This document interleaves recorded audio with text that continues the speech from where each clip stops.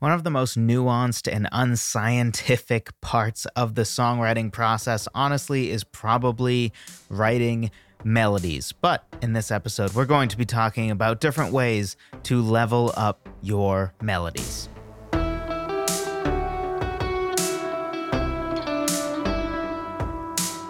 Hello, friend. Welcome to another episode of the Songwriter Theory Podcast. I'm your host, as always, Joseph Vidala. Honored that you would take some time out of your busy day or week to talk songwriting with me. You could be listening to any podcast right now, which I probably shouldn't remind you of, but I appreciate the fact that you chose this one, that you care enough about songwriting to be listening to me instead of listening to some podcast that is primarily for entertainment rather than for learning.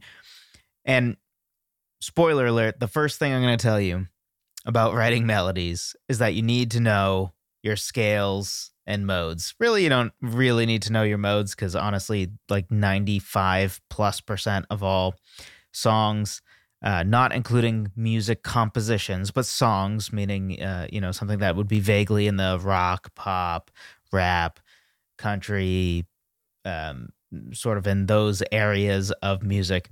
Pretty much all of that is usually major or minor, with some minor exceptions. So if you just know your major and minor keys, that will get you 95% of the way of what you need to know. If you don't know that, be sure to pick up my free guide. It teaches the 4 pillars that I think every songwriter needs to know, which are intervals, which is sort of at the basis of everything else, and then keys, chords, and chord progressions, and specifically chord progressions within the context of keys, which is what I think is really important to understand.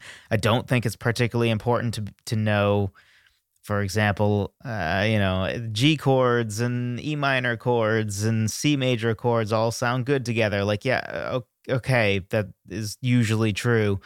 But really the underlying reasoning for that is that it's probably in the key of G major, technically could be the key of C major based on the 3 chords I gave you, but probably is in G major in that context, and we're talking about the 1, the 4, and the 6 chord. Anyway, if what I just said sounds confusing to you, grab that guide. It will help you with that, and most importantly, it will help you with what is number 1 on my list, which is learning scales for leveling up your melodies. Because if your melodies currently consist of you just guessing at random notes without rhyme or reason until something works, learning scales is what's going to be most beneficial to you. So if you're sitting at your keyboard or at your guitar and you're just sort of wailing away at different notes and not really knowing which ones are going to work and which ones don't, or maybe you've never even considered writing a melody with anything other than your voice because you just rely on, well, if I sort of improvise with my voice, I'll naturally be able to find the notes that work. And then you don't really have to worry about sitting at a piano and knowing which subset of notes to utilize. But if you understand keys, then you can quickly be like, oh, well, this song seems to be in D major, so...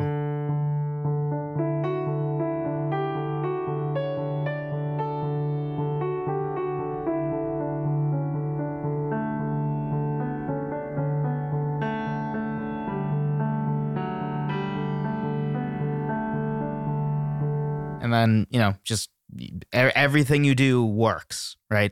What I just did, I just made up this one time. I will never do that again. I'll never remember that.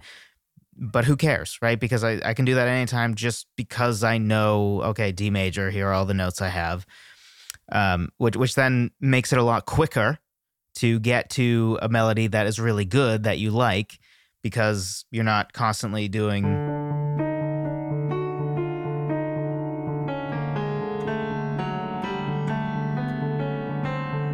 I'm so sorry for doing that to you, but hopefully you get my point of that. That was me just, utilizing fairly random notes that are somewhat close to each other, pretending like I don't know anything about scales. And, maybe it's not that bad always. Maybe that's slightly overstating it, but I do remember the good old days, which were not good at all, where I didn't understand scales. I didn't understand keys, and everything was longer. It took a lot longer, and then it was a lot more difficult as well. What scales give you is your subset of notes. So instead of having all of the different 12 tones to work with, you know that you have a subset of just 7. So in E major, I know I have an E, F sharp, G sharp, A, B, C sharp, and then a D sharp, back to E. And I know that I have those notes. And therefore, if I know a song is in E major, boom, there's my notes to work with. And that's not to say that we're limited to that, right? If you can't quite find a note that works for the sound you're going for, you know, you can certainly utilize borrowed notes that are, you know, outside of the current key, but it gives you at least a really good start. And really just understanding keys at a deep level, which really isn't hard at all. It's really not complex.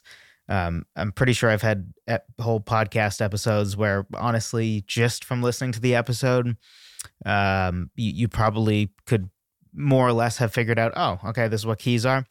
And just that understanding is enough, assuming you're a competent instrumentalist, to be able to basically improvise indefinitely and it sound good, which is a huge advantage when you're songwriting, because if you can make pretty good music just improvising off the top of your head, imagine how much better music you can make when you write it. Think like, if you can do improv comedy, if you can be funny in the moment when you have a split second to figure out what would be most funny to say or to do, then certainly if you're given time to actually write out comedy, I assume it would be that much better. Next thing is paying attention to the creation and the release of tension. So generally, the really easy way to think of tension comes from more than just this, but we want to keep this a podcast that's not 3 hours long. So we'll talk about the main way to create tension. The main way to create tension with your melody is to simply have it be a note that is not contained in the current chord. So to keep it really simple, if we have a C major chord, which is C, E, and G, if your melody were a C, there's no tension. And then if it were an E, there's also really no tension. Or also a G, there's no tension, because again, they're all just notes that are in the chord. But once we go G, A, oh, that's not in the chord.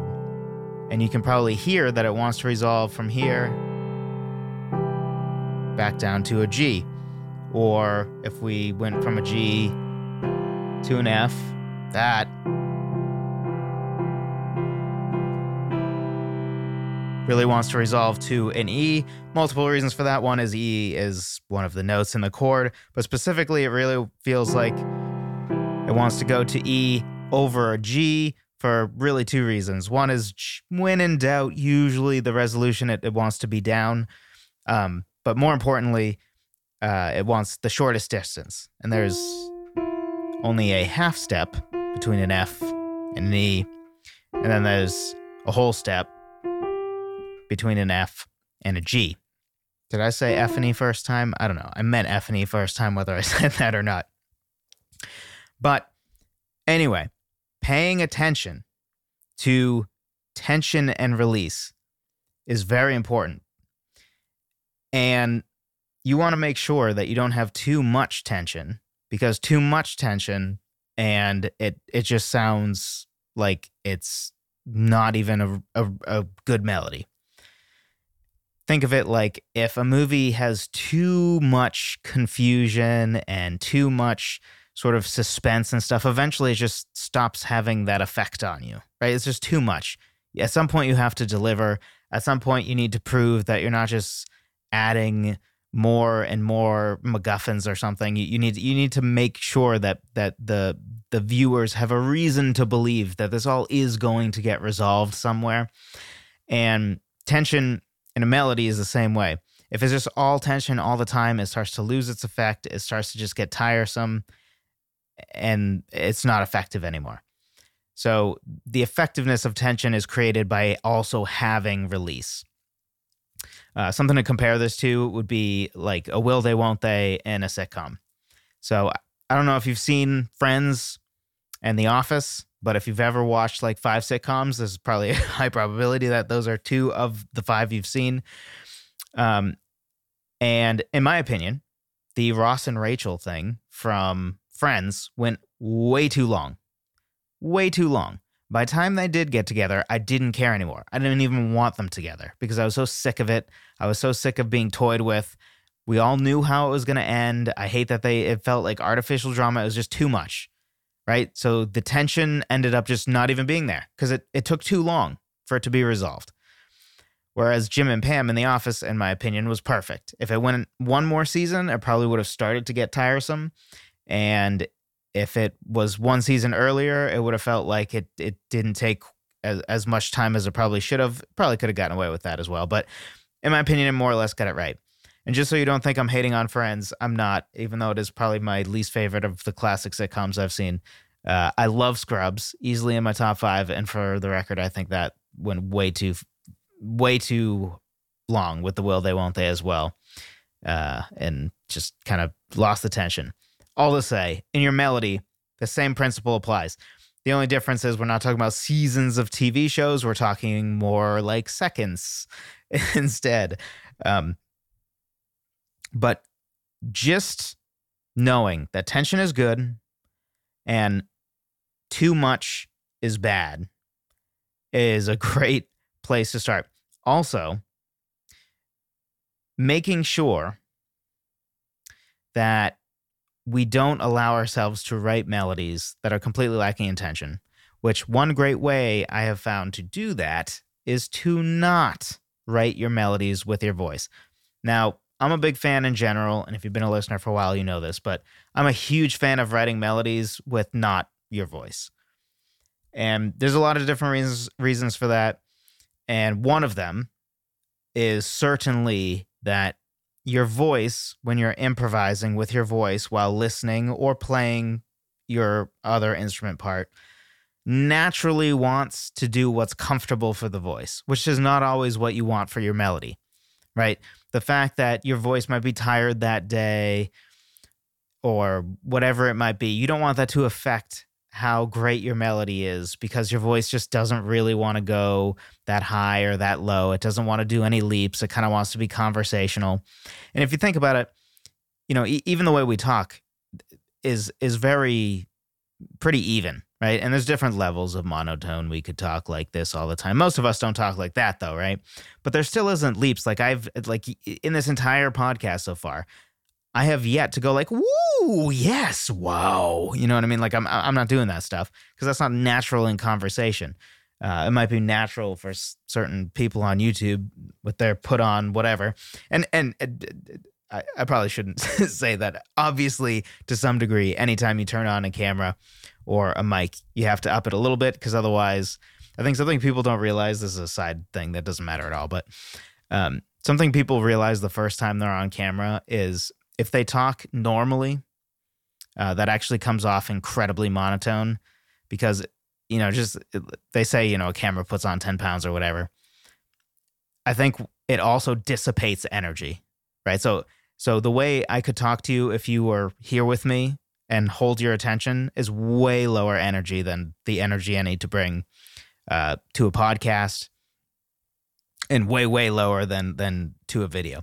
But anyway, all to say, in my experience, melodies that are written by improvising vocally tend to lack tension because our voice is used to just naturally resolving. If you try to sing right now, will I do this? Your voice is naturally going to gravitate towards going to one of those notes in that chord. And a part of this is just, you know, whether singing in choirs or whatever, we're used to, I think I'm a little off with my voice. Maybe I'm a little sharp, I'm a little flat, and we are used to, you know, committing to what sounds most right. And there's nothing wrong with that. In fact, that usually is going to help us as a vocalist, but it doesn't necessarily help you with writing vocal melodies. So, highly recommend whatever your most competent melody instrument is, utilize that for writing your melodies. I'm not saying overnight stop writing all your melodies with your voice if that's all you've done before. No. Of course not. Never do that. and never make it like radical changes and just abandon something that you already do that works. Slowly change over time. And if you find the new way is better, then maybe eventually you say goodbye to the old way. But regardless, make sure that you are at least adding to your repertoire, adding to your toolbox, writing a melody with something other than your voice. We talked about this before, but if you're saying, well, Joseph, my best instrument overall is guitar. I'm great at soloing and I'm great at guitar chords and all that stuff. If that's what you're saying right now and you're like, well, I can't play two guitars at once. I can't do the chord progression and solo to try to like come up with a vocal melody. That's what recording is for. Take your phone out, record yourself doing the main riff or the guitar chords or whatever it is loop it for like 3 minutes and then play the recording back to yourself and now improvise the melody. So, pay attention to creating and releasing tension.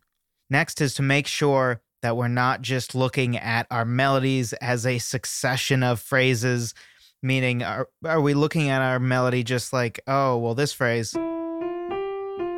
connects with well or something like that.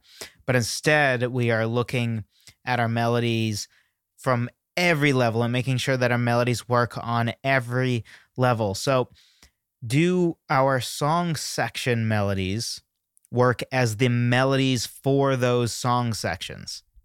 So is this a good melody is not a great question when you're listening to your chorus melody. Is this a good chorus melody is the right question. Because generally you want your song sections to be melodically distinct, especially the ones that are next to each other.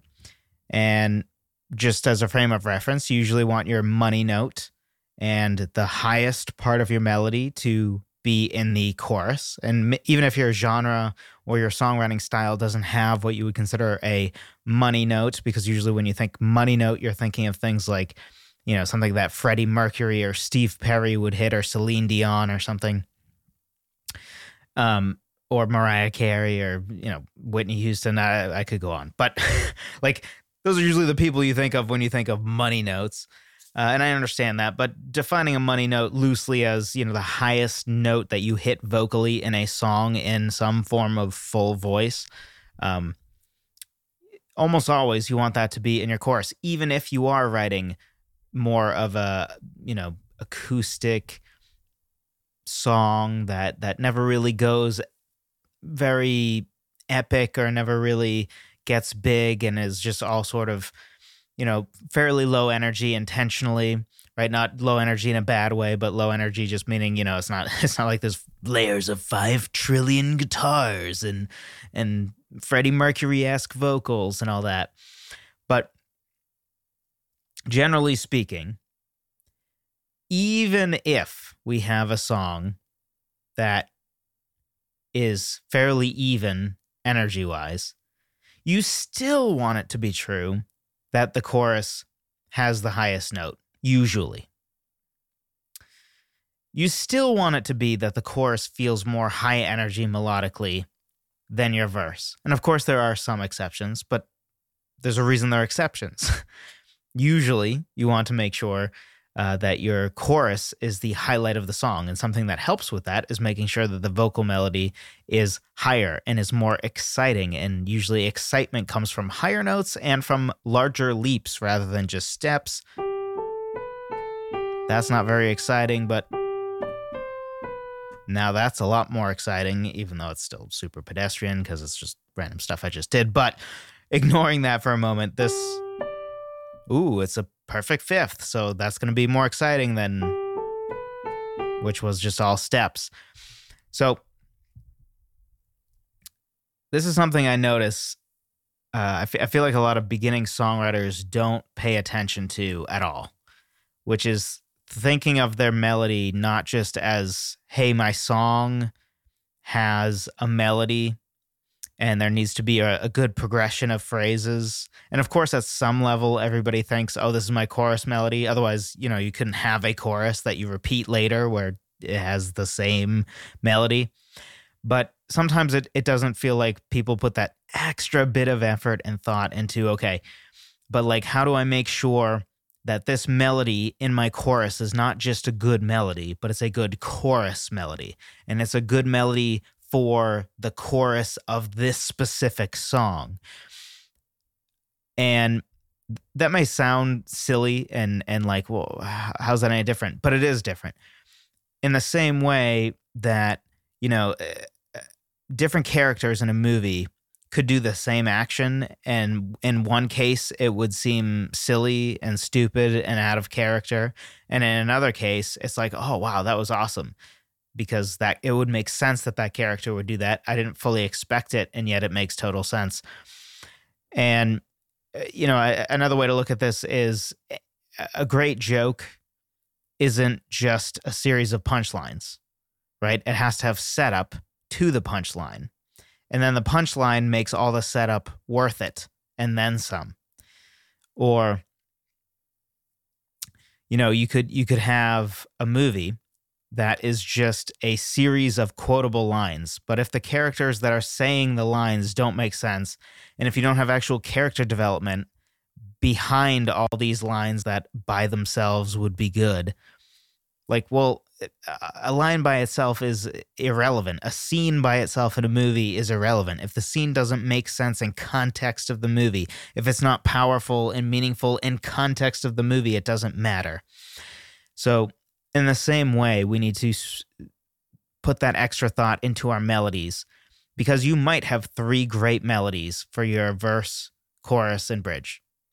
But it also could be true that they are 3 great melodies, but they are not 3 great melodies for your song and specifically for your verse, chorus, and bridge. They might be something that all of them really are verse melodies. So really you have 3 different verse melodies. So you have the beginnings of 3 different songs, and they're all killer verse melodies. But really none of them would be super effective as a chorus melody. So paying attention to that is something that is important. And then lastly, test your melodies. How are your melodies without the crutch of music or lyrics? You've probably heard me say before, if you've listened to more than 3 podcasts, the frame test. And the reason I talk about it a lot is because I think it's very important. It's very simple, and yet I find it also very helpful and profound, in that it seems obvious that if your lyrics don't hold up when you read the lyrics, then they're not good lyrics, right? That should go without saying. And I often, especially at the end of videos specifically, will poke fun at WAP. If anybody read the lyrics of WAP, even if they like the song, they would laugh or be horrified. And there's plenty of other songs that are less obviously atrocious. Like Hey Soul Sister. Almost everybody loves that song. If you like that song, read the lyrics. Go read the lyrics and tell me you don't chuckle to yourself. This is so bad. It's so bad. So in the same way that the best way to test your lyrics are if you strip away the catchy melody and you strip away, the cutesy guitar part or whatever other things are distracting people from how bad the lyrics actually are, or maybe an elite vocalist, right? To this day, I don't really know. I think I looked it up once just for kicks and giggles, but I remember at some point I'm like, you know what? I have no idea if the lyrics of My Heart Will Go On are good or not. And the reason I have no idea, even as a person who cares deeply about lyrics and refuses to like songs that don't have good lyrics, or at least that don't have passable lyrics. I try not to be too picky, but if the lyrics are trash, I'm not going to like the song, generally. But I realize I have no idea if My Heart Will Go On has great lyrics, but Celine Dion slays that vocal so well that I didn't even notice, right? And that's kind of an exceptional example because Celine Dion should be in the GOAT discussion. I feel like she's not given her proper due as a vocalist, but she is just incredible. But anyway, all to say, Just like we can take our lyrics and strip away the crutch of melody and instrumentation, we can test our melodies without the crutch of music and lyrics. And when I say without the crutch of music, I mean, instrumentation. So if you just hum your melody, does it still hold up as a great melody? You're not saying the great poetic words that I'm going to assume you wrote, because that could operate as a crutch. And you're also not, playing back or listening or, playing this cool guitar riff that, again, works as a crutch. On its own, is the melody great? A test that I like to do is there's really two of them. One is what I call the a cappella test. The idea of this is if you sing your lyrics, but with no instrumentation, if you feel like it's still powerful and they work well together and the emotion of the lyric and the emotion of the melody match perfectly, then you're well on your way to a great melody. And that is just stripping away the instrumentation.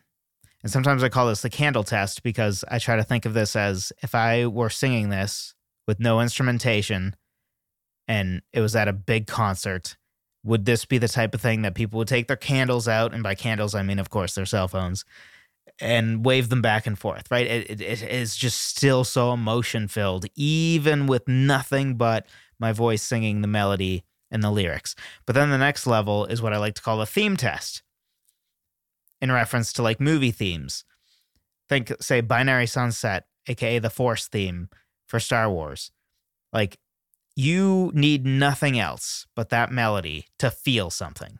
Even if you're not a Star Wars fan, I don't think like that alone will still give you that amazing feeling of the like combination of like wonder and mystery and adventure. It just has all this beautiful emotion wrapped up in one very simple melody.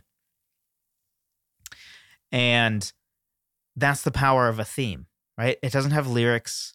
And yeah, there's other instrumentation around it, but it doesn't need it. Right now, if I knew it, I could just, poke out on the piano that Force theme melody, and you would feel the same emotion. Maybe not quite to the level as with the entire instrumentation, but it would still hold up. And we should want the same from our melodies. That even if you were to take your melody, that sure, in its natural habitat, it is something that you're singing it's paired with lyrics, it has a sweet guitar riff with it and a cool bass line and a cool drum rhythm that you came up with and all that other stuff, and that's great. And good, and we should try for that. But even better, if the melody on its own is so good that you could sit at your piano or with your guitar or just hum the melody and it still would have that deep emotion, that it doesn't need to be sung with those great lyrics and with that awesome instrumentation, but it holds up on its own as a theme, if you will. And then another test I like doing is really just testing what they look like. And if you record your melodies, specifically with a keyboard or something for, say, MIDI, or you actually write them out in musical notation, or if, say, you play an instrument like piano, where it's really obvious, you can like actually see up versus down. And on a guitar you can too, but a little less so, because changing strings is another way to go up or down, even though you're technically on the same fret. But a piano is very obvious when you're, oh, that's up an octave, oh, that's down a fifth. It's very obvious with a keyboard instrument. And looking at it visually, because sometimes, well, you should always go with what it sounds like over what it looks like. But a great test can be looking at your melody, because you might think, man, something's off about this melody. It feels like it doesn't really go anywhere. It doesn't feel that exciting. And then you realize the whole thing is within a fifth, right? Your verses are, and then your chorus is like, it never even went anywhere. Like, this is all within a fifth. So sometimes just visually inspecting your melody can be a great thing to do, just to sort of be able to catch possible issues. Now, again, if you feel like your melody is absolutely crushing it and it just doesn't pass the eye test, then ignore the eye test, because ultimately it matters what it sounds like, not what it looks like. But this still can be a good tool for the arsenal, especially if you're in a position where it's like, man, something feels a little off, feels a little boring maybe. This is a good test to run. Actually visualize it. Easiest way to do it is to record it with some sort of MIDI instrument, probably a keyboard, and then to literally just look at the MIDI roll. You certainly could also write out music notation, and also the better sense you have of whatever instrument you're using and the range. It's easier to visualize on, say, a keyboard or piano or organ or something compared to a guitar because of different strings. But if you are super familiar with a guitar fretboard, it's still a great way to actually visualize the melody, right? Compared to probably you just singing it. Now, if you have perfect pitch, you just singing it might be good enough because you can literally know, like, oh, I was at a C4 and then I was at a B5 and all that kind of stuff.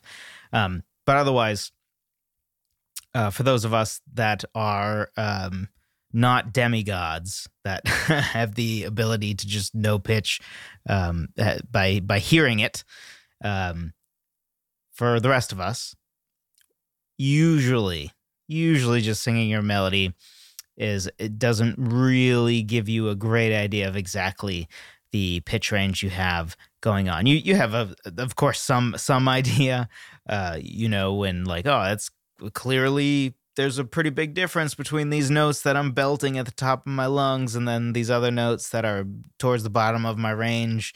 And if I'm too vocally warmed up, I can't even go that low or whatever it might be.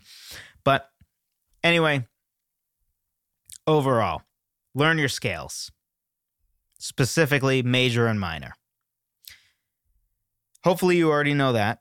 And if you do, then you want to make sure that you are paying attention to creating and releasing tension.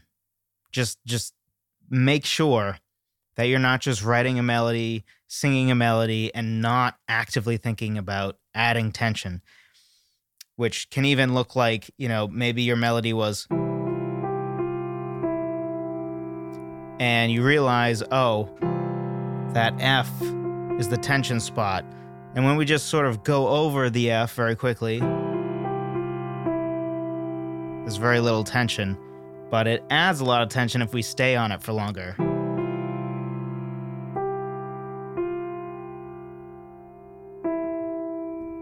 Then it adds some tension because there's a longer period that we're like, it's got to resolve, right? So just paying more attention to tension and release can go a long way. Making sure our melodies work at every level, specifically going that next level and not just being like, do I have a series of good melodies in my song, but is my chorus melody a great chorus melody rather than just a great melody? And then testing our melodies. Looking at it with what I like to call the contour test, which is really ultimately looking at, or elevation test, sometimes I call it, where you're looking at that MIDI roll or whatever it might be, visualizing your melody, making sure that the melody is going somewhere over the course of your song, or the theme test or a cappella test, where we are simply stripping away the different crutches to make sure our melody is great on its own and it's not some of the other elements of our song that are compensating for our otherwise lackluster melody. Again, if you haven't already, be sure to pick up my free guide on the 4 different pillars of music theory that I think every single songwriter needs to know. Music theory is not knowing how to read sheet music. It's not knowing how to write music physically. It is understanding the theory behind music and is incredibly helpful for any form of music composition. In fact, there's a reason why in high school and in college, you have to take music theory classes before you can start taking music composition classes. It's not because those people don't know how to read music. In fact, by nature of being a music major or being somebody who in high school is choosing to take music theory and music composition classes, They certainly are people that know how to read music already. When I took my music theory and music composition classes in high school, I already knew how to read music. I had done classical piano for a while before then. And everybody else in my class, which was like 5 other people, that was the same, right? That's not what we were learning. What we were learning was the underlying theory behind music, so that when it came to composing it ourselves, we understood the different tools we had at our disposal. So anyway, be sure to pick that up if you haven't already. Just understanding keys goes such a long way as a songwriter, and then really being able to level up into understanding your chords and context of keys rather than just understanding chords as like C major, A minor, B major, and that kind of stuff, but instead being able to understand chords from the context of, oh, this is the minor 2 chord in the context of a major key, which would be a D minor in C major or an A minor in G major, and understanding that those technically have the same role. It's just in different keys. So anyway, I hope this was helpful to you. Thank you so much for listening. I appreciate every single one of you, and I will talk to you in the next one.